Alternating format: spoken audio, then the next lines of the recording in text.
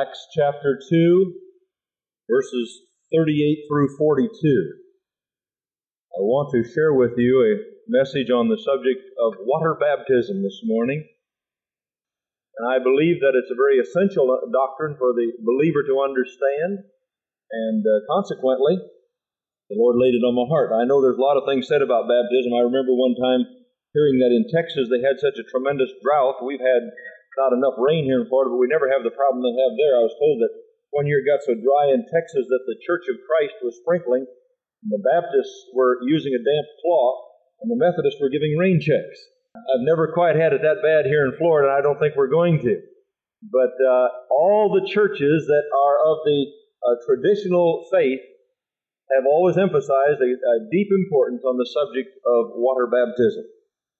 Beginning with the 38th verse of the second chapter of Acts, it says, "Then Peter said unto them, Repent and be baptized every one of you in the name of Jesus Christ for the remission of sins, and ye shall receive the gift of the Holy Ghost.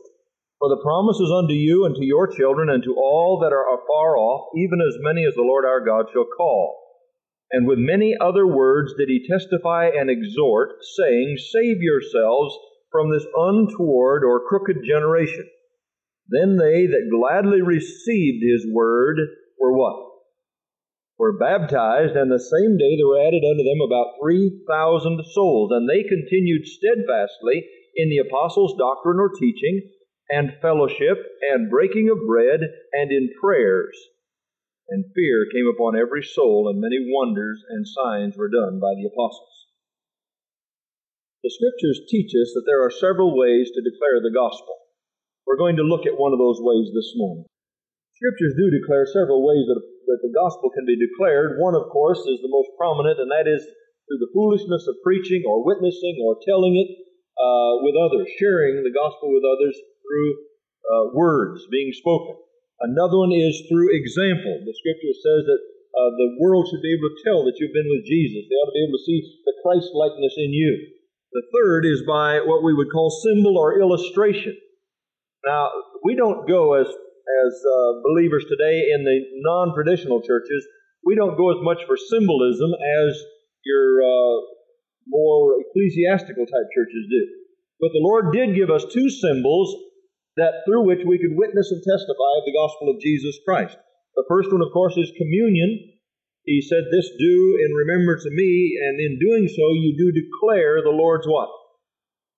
Death. You do show a symbol or a type of the death of Jesus Christ till He comes. The other one is baptism.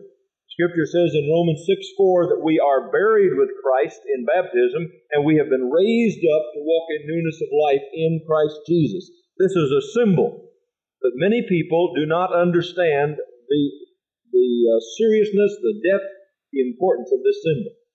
So consequently, we call it an ordinance. Now I know that the higher churches, if I may use that term, the more ecclesiastical type churches, use it, call these things a sacrament. The Roman Church and those that are offsprings of the Roman Church, the Anglican Church and so forth, declare these things to be a sacrament. Now the difference is, to me, a sacrament is God doing something for me, no matter what my spiritual condition is.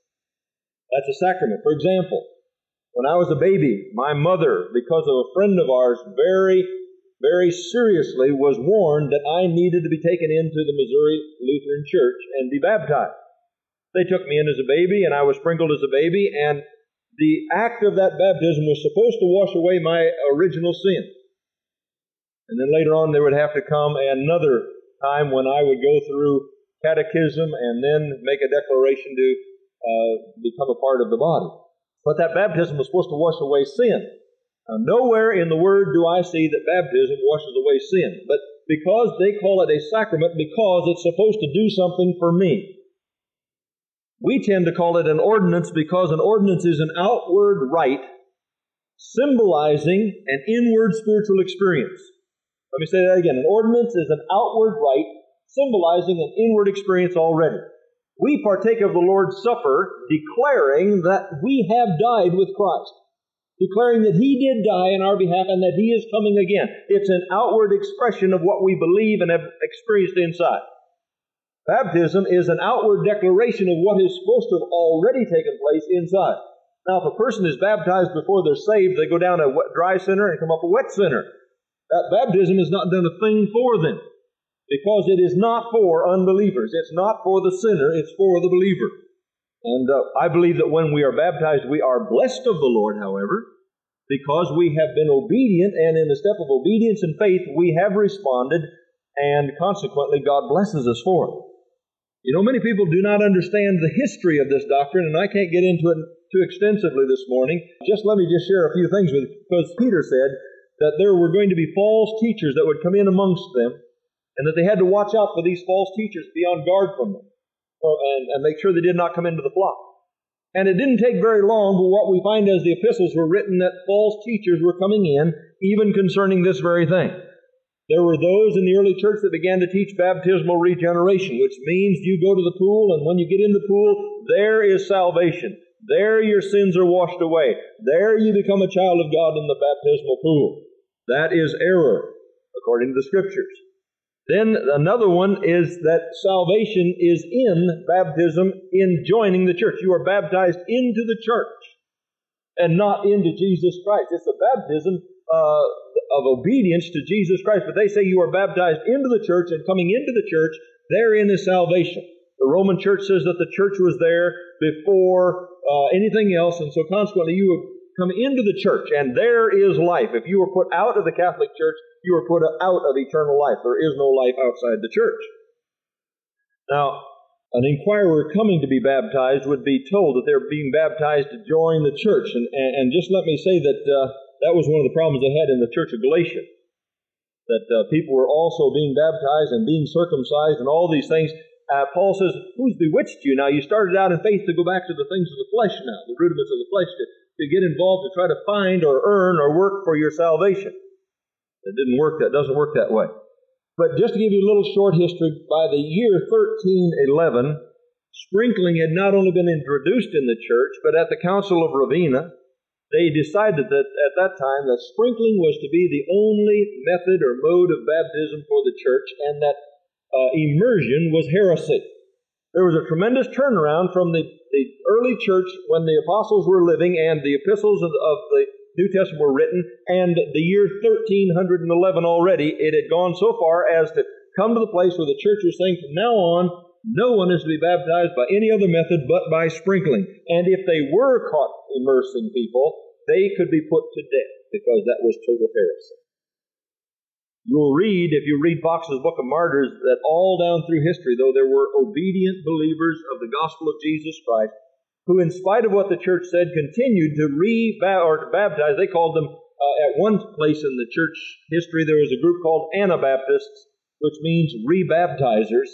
But you'll find that all through history, there were those that believed that there was only one method, scriptural method of baptism, and that was believer's baptism by immersion.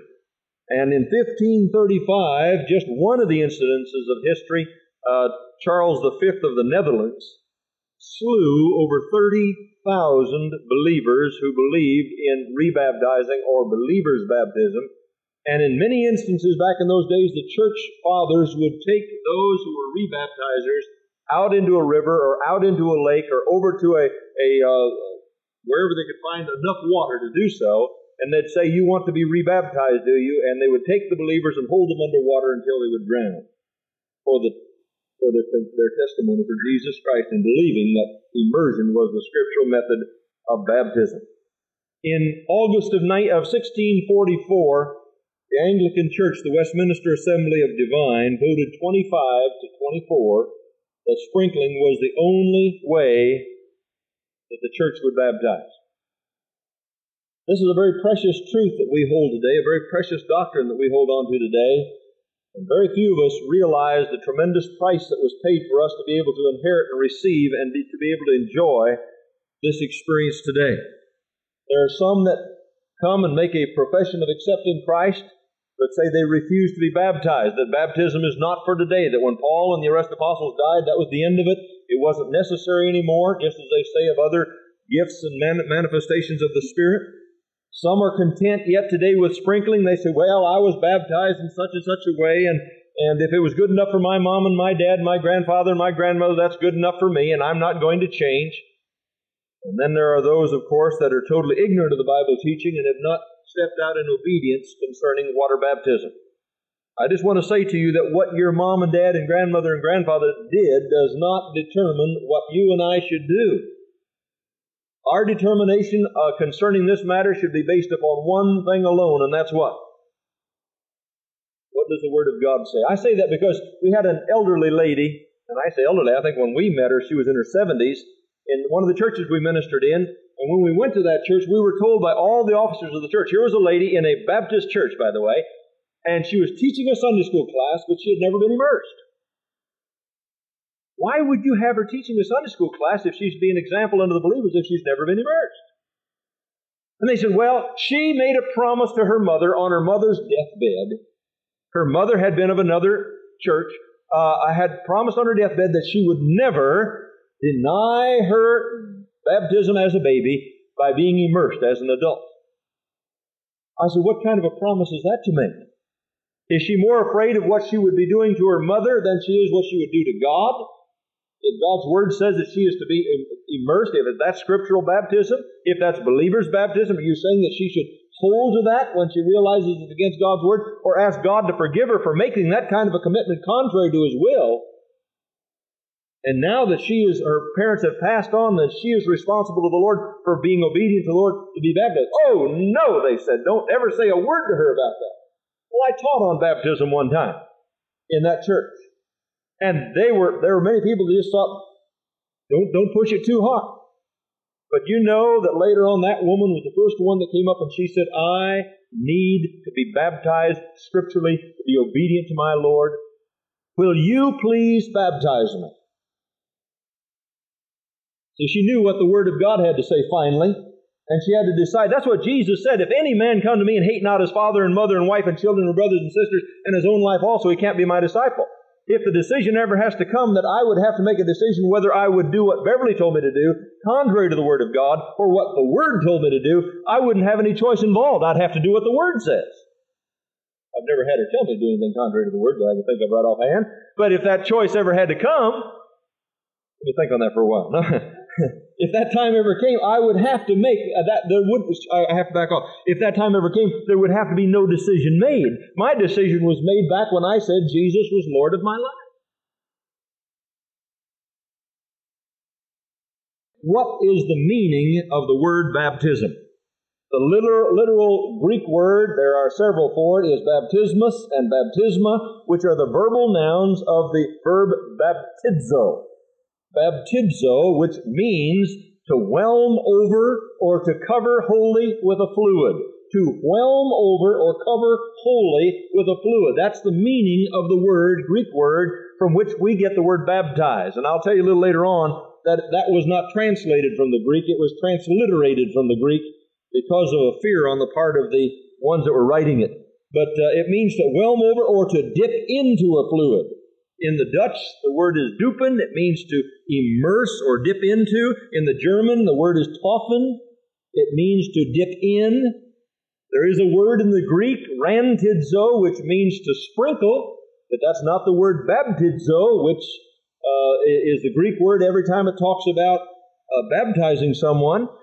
There's another word, imbapto, in Matthew 26:23, which Jesus used when He said, He that dippeth his hand with me in the dish, the same shall betray me.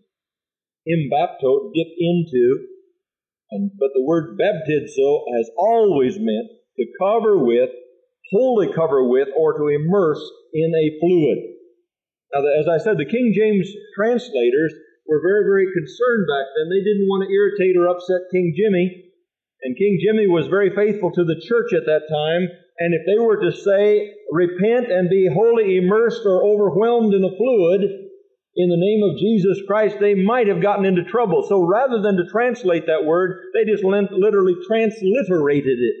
It says baptizo, baptized. Now you can just decide whatever you want it to mean. You want it to mean sprinkle? Great. You want it to mean immerse? Great. But we're not going to get ourselves in trouble. See, that's why they did not translate it back then.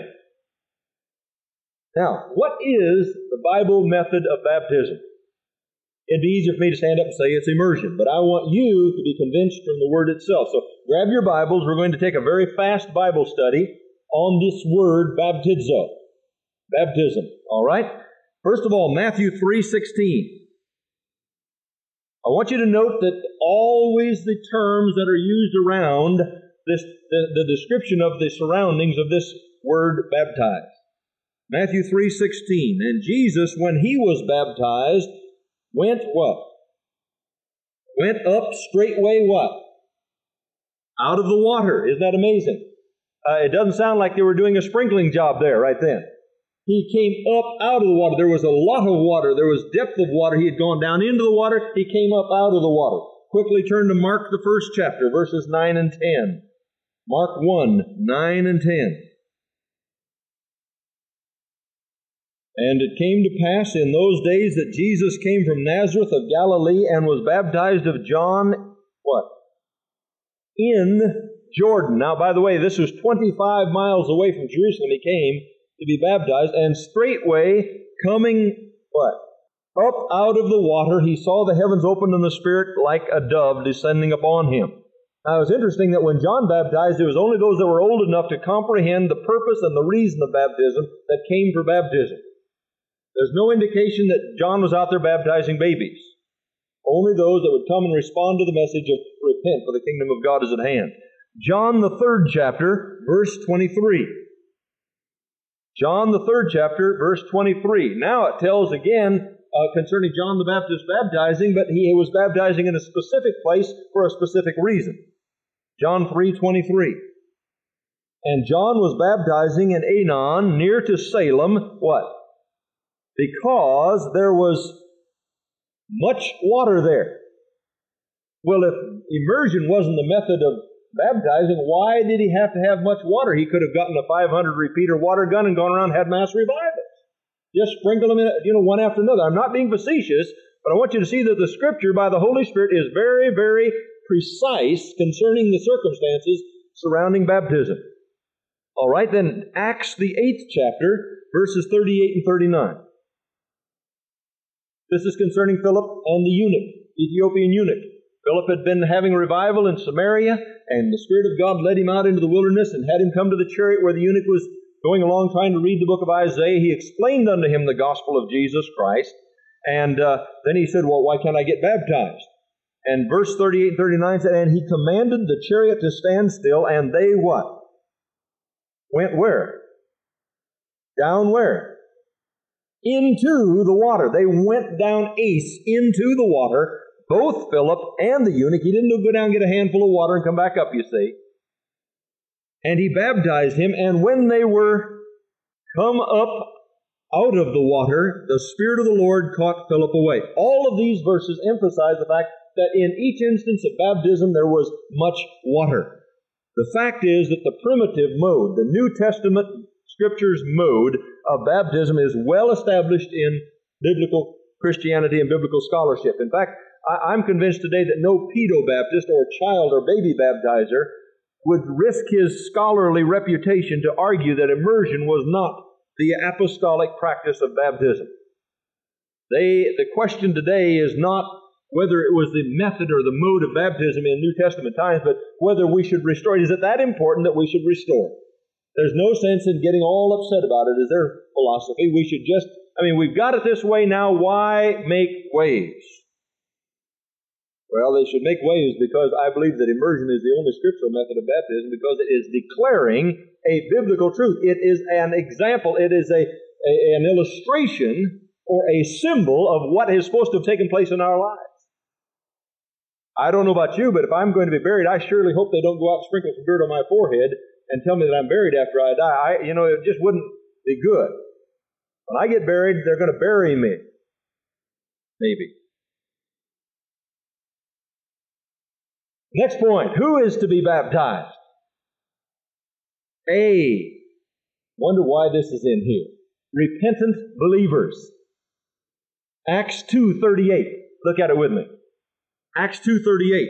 Peter had just preached his message on the day of Pentecost, and they came and said, men and brethren, what shall we do? They were pricked in their hearts. They knew that what he was teaching was the truth. And Peter turned around and said, just come forward, shake the preacher's hand, and get baptized. No, he said, then, said Peter, verse 38, then Peter said unto them, repent and be baptized, every one of you, in the name of Jesus Christ for the remission of sins, and ye shall receive the gift of the Holy Ghost. Another translation is, repent and be baptized, every one of you, in the name of Jesus Christ, because your sins have been remitted, and ye shall receive the gift of the Holy Ghost. Secondly, who should be baptized? Understanding and receptive believers. Those who can perceive the fact that they are lost, that they need salvation, and can come and receive Jesus Christ. They are the ones that need to do that. Acts 8, Philip and the eunuch again. Let's go back there concerning understanding and receptive believers. Acts 8, verse 35, 36, and 37. Then Philip opened his mouth and began at the same Scriptures and preached unto him Jesus. And as they went on their way, they came to a, what? Certain water. Isn't that interesting? It always emphasizes that there's something unique about that particular place. Certain water. And the eunuch said, see, here is water. What doth hinder me to be baptized? And Philip said, if thou believest with all thine heart, thou mayest. Now, can you imagine coming to a baby and looking that baby in the face and saying, if thou believest with all thine heart, thou mayest? A baby has no perception of his sin, of his lost condition. This is why we do not teach infant baptism. If thou believest with all thine heart, thou mayest. And he answered and said, I believe that Jesus Christ is the Son of God. And then they went down into the water and he baptized him. And then again in Acts, the 2nd chapter, verse 41. Acts 2:41. After Peter told them to repent and be baptized, the response was as follows.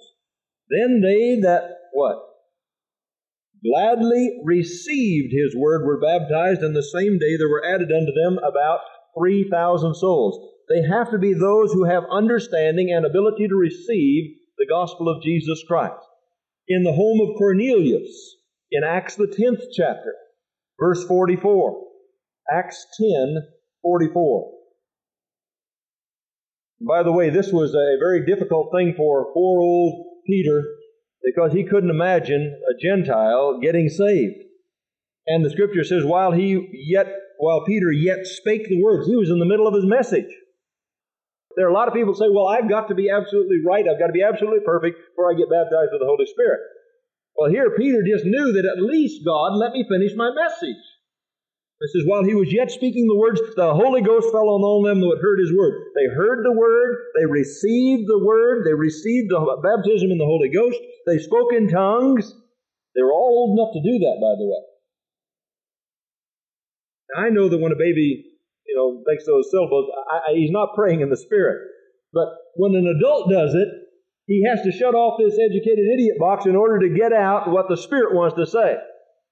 And so they were old enough to do that. And for they heard them speak in tongues and magnify God. And then verse 48, and he commanded them to be baptized in the name of the Lord. Acts the 16th chapter, verse 15. Acts 16:15. The house of Lydia, talking about the house of Lydia. It says she was baptized and her household. Now, immediately the pedo-baptists say, now see there was a mother and all of her little babies were baptized. That's assuming out of silence. If I believed, or if Beverly believed, and my whole household were baptized, if Ed French believed, and his wife believed, and his whole household were baptized, there wouldn't be any babies baptized there, would there? Evidently, Lydia was an older lady, middle-aged lady, or in her late 20s or 30s, to where the children were old enough to understand and receive the Scripture. Maybe she was almost 30, I don't know, but she was somewhere there, so she and the children could totally understand the gospel and receive it. And of course, there's another place when the Philippian jailer said that, believe into the Lord Jesus Christ, and thou shalt be saved, and thine household. Now, he was the head of that jail. He evidently had a family of children, but there is no evidence there that babies were baptized. In each instance, the whole house was baptized, but they had received the gospel. There isn't an instance in the Scripture, a text in the Scripture that you can give to declare that a baby should be sprinkled or baptized. I want to make that very clear to you. Just quickly, let me insert here also that baptism does not replace circumcision. There are some groups that believe it replaces circumcision. If that were so, then we would not be baptizing girls. We would simply be baptizing boys. If that were so, then it would have been ridiculous, even more ridiculous for those in Galatians who were going around to those who had accepted Christ, had been scripturally baptized, telling them that they also had to be circumcised. If baptism replaced it, then it would not have been told that they had to do it in place of along with their baptism. And I'm convinced of this enough that I really sincerely believe that no truth-seeking, God-fearing person who is improperly baptized can be content with it. I believe it's clear enough in the Scripture that you and I should know that if that's what the Word of God says, then that's what I want to do. I want to be obedient to the Word of God. Now, why should believers be baptized? I'm trying to get through as quickly as I can here today. Why should believers be baptized? First of all, it's an act of obedience. Jesus Christ commanded that we be baptized. In Matthew the 28th chapter, in the 19th verse, He said, "Go ye therefore and teach all nations, baptizing them in the name of the Father, and of the Son, and of the Holy Ghost." And Jesus said, if you love me, you'll what? Keep my commandments. Now, can you imagine a disciple coming to you and saying, you have received Christ, now I want to baptize you. And they said, no way. Hey, I've accepted Christ, but nothing more than that. Well, now, Jesus told me to lead you to Christ, teach you the Word, and then baptize you. Hey, I'm saved. Don't worry about the baptism part. That's disobedience. It's a step of obedience to be scripturally baptized according to the Word of God. Jesus said, if any man loves me, he will keep my words. So it's an act of obedience. The second thing is that it is a testimony. If you don't believe being baptized is a testimony, then you don't know what's happening over in Africa today. In many of the African nations, Muslim radicals are watching baptismal services of believers. And in the past 10 years, there has been a literal slaughter of Christians in Africa. They will stand back with telephoto lenses and take pictures of those that are being baptized, and within the next week or the next month or two, they'll find that person either with a bullet through its head, a knife through its heart, or poisoned to death. In many cases, strangled to death. In many cases, torn asunder, their bodies torn asunder. Because they have made publicly a declaration that I have died with Christ, I have been risen to walk in newness of life in Jesus Christ, and I want the world to know that I'm His and He's mine. And with that testimony, they have been marked for death. In Matthew 10:32 and 33, Jesus said, whosoever therefore shall confess me before men, him will I confess before my Father which is in heaven. But whosoever shall deny me before men, him will I deny before my Father which is in heaven. And it is an act of obedience and a public testimony to the fact that we have been buried with Christ and risen to walk in newness of life. That's, in as much as it's a testimony, first of all, it confesses a finished work. Christ finished the work. Now, when He died, I died. When He was buried, I was buried. When He rose again, I rose again. When He walked into newness of life, I stepped out in newness of life. In the Old Testament, that was the last step that a proselyte being brought over, as Jesus talked about the Pharisees going all over the world to try to find a proselyte, they would study all the Jewish religion, and then as a last act, they would be immersed in water and would be given a new name. They would no longer declare anything to do with the former life. By the way, you know, today in the Jewish family, in your Orthodox Jewish families, if a person comes to Christ, receives Christ, they'll have a funeral for that person. That son doesn't exist anymore. That daughter doesn't exist anymore. They're dead. They're gone. They're not mine anymore. I don't have anything to do with them anymore. You know, that's what we're supposed to do when we come to Christ. We're supposed to say, that old life is a thing of the past. I'm dead to all the old life, and now everything in my life is new. I am a new creation in Jesus Christ. I'm a new creature. Christ finished that work for me. He paid the full price. And it expresses there a separation from the world and a new fellowship relationship with Jesus Christ. He's alive, and I'm alive because He's alive. I love Him because He loved me. His Spirit bears witness of my spirit that we are the sons of God, heirs of God, joint heirs with Jesus Christ. I am now a citizen of a new kingdom of God. If I then be risen with Christ, I am to seek those things which are above, where Christ sitteth at the right hand of the Father. See, there's a totally new relationship for those, and it's an outward expression that that's what's already taken place in my life. It's a finished work that Jesus Christ has done. So in conclusion, I want to say, number one, that baptism is not salvation. The person is to believe, repent, and believe and receive Jesus Christ first, and then you're going to declare outwardly of what Christ has done in your heart. It does not replace circumcision. It is not a premise for fellowship. If I find someone over here that's been sprinkled, I don't say, brother, you are in heresy and I'll have nothing to do with you. The biggest fact is that he was born again, that he repented of his sins and received Christ as Lord of his life. Then you ask God to show him in the days ahead concerning this matter. That is not a matter of, you're not saved by being baptized or not being baptized. It's just an element of obedience to the Lord. It's not a premise for fellowship. But baptism is a testimony, it's an act of obedience, and it's a cause for rejoicing. It's interesting, after Philip and the eunuch were in the wilderness and he received Christ into his heart, and he said, here's much water, what doth hinder me to be baptized? They went down into the water, they came up out of the water. In Acts, the 8th chapter and the 39th verse, it said that the eunuch went on his way rejoicing. I know that's a very important aspect of it. The night I was baptized, I have to tell you that it wasn't an easy thing for me, because I got baptized, I was saved in June. The church did not have a baptismal service, and I believe I can't remember what my baptismal record says now, but it's something like November or December or something like that in Nebraska.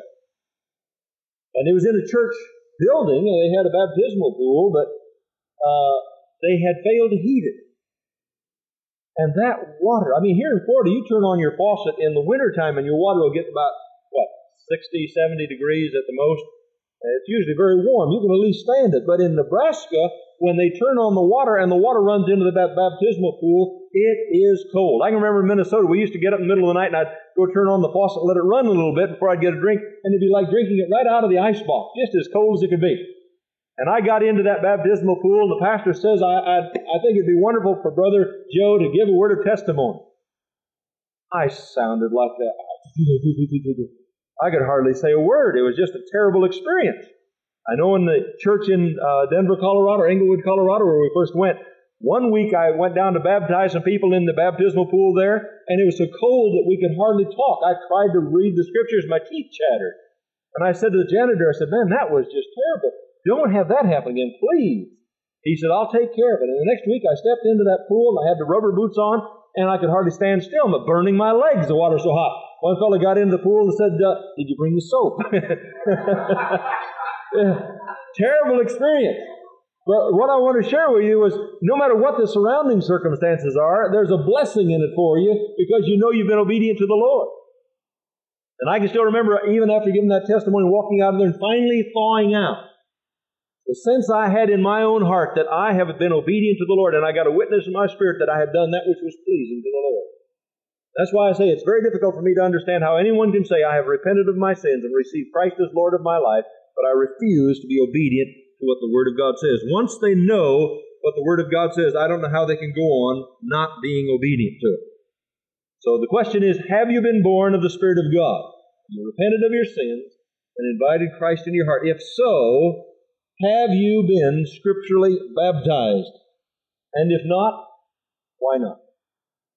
If it's ignorance, this morning I've shared with you the Scriptures very clearly what it has to say about it. Now let me say this to you also. I've had people say, well, Brother Webb, I got baptized years ago as a child in the church, but I didn't really understand what it meant to be born again. Should I be immersed again? Well, I know of people who have been buried in coffins and they weren't dead and someone heard the noise and got them back out of there again, but later they died and they did bury them again. In fact, just the other day, a man in the paper had a terrible automobile accident and the doctors at the scene said he's dead, take him to the morgue. Took him to the morgue and put him in this drawer and slid him in, and while he was in the drawer, all of a sudden he awakened and started singing. You can imagine what the mortician worker thought there, He was in there singing. And they pulled the drawer out, and I imagine he said, hey, you're not supposed to be doing that. They got him out of that drawer. Now, one of these days when he dies, they'll put him in a drawer like that again, and he won't sing anymore. And I'm simply saying, it is only for those who have died to their sins and have risen to walk in newness of life in Christ. And if you didn't before, get buried now. I want to say it's not the church's requirement. It's the Lord's requirement. The Lord says, if you love me, you'll keep my commandments and you'll be obedient in this matter. And remember, it's an ordinance. It's not a sacrament. It's an ordinance. It's an outward rite symbolizing what's already taken place spiritually inside your own heart. I remember several years ago flying out to San Francisco, the Golden Gate Bridge, and getting to drive over that a couple of times while I was out there on a business trip. And it's quite a place. There's only 2 towers on the Golden Gate Bridge. And each tower, I've been told, are 746 feet high, and they're 4,200 feet apart. That's a tremendous span, 4,200 feet, with no pillars and no posts. All a suspended bridge between them. But you'd think, boy, they just go right on in, you know. But I'm told that those pillars have been taken all the way down to bedrock. And when the storm hits, that bridge may sway back and forth to a great extent. But those big pillars do not move. And when I saw that bridge, I realized what a fantastic feat of architecture there, engineering to build that thing. And then when I looked in the Word of God, I realized that there are 2 ordinances that Christ has left for the church. And I'll assure you, they're built on the rock. They're not built on this particular fellowship here. They're built on the rock, Jesus Christ. And the storms have come against it. Millions of people, I imagine, have been martyred for the truth of baptism. But God has not allowed it to be taken away from the church. And today I thank God that I can identify with Jesus Christ in His death in my behalf, in His burial in my behalf, and in my resurrection with Him to walk in newness of life. And I just want to say, have you? Are you saved? Have you been scripturally baptized? If not, let me urge you to be scripturally baptized in obedience to Jesus Christ.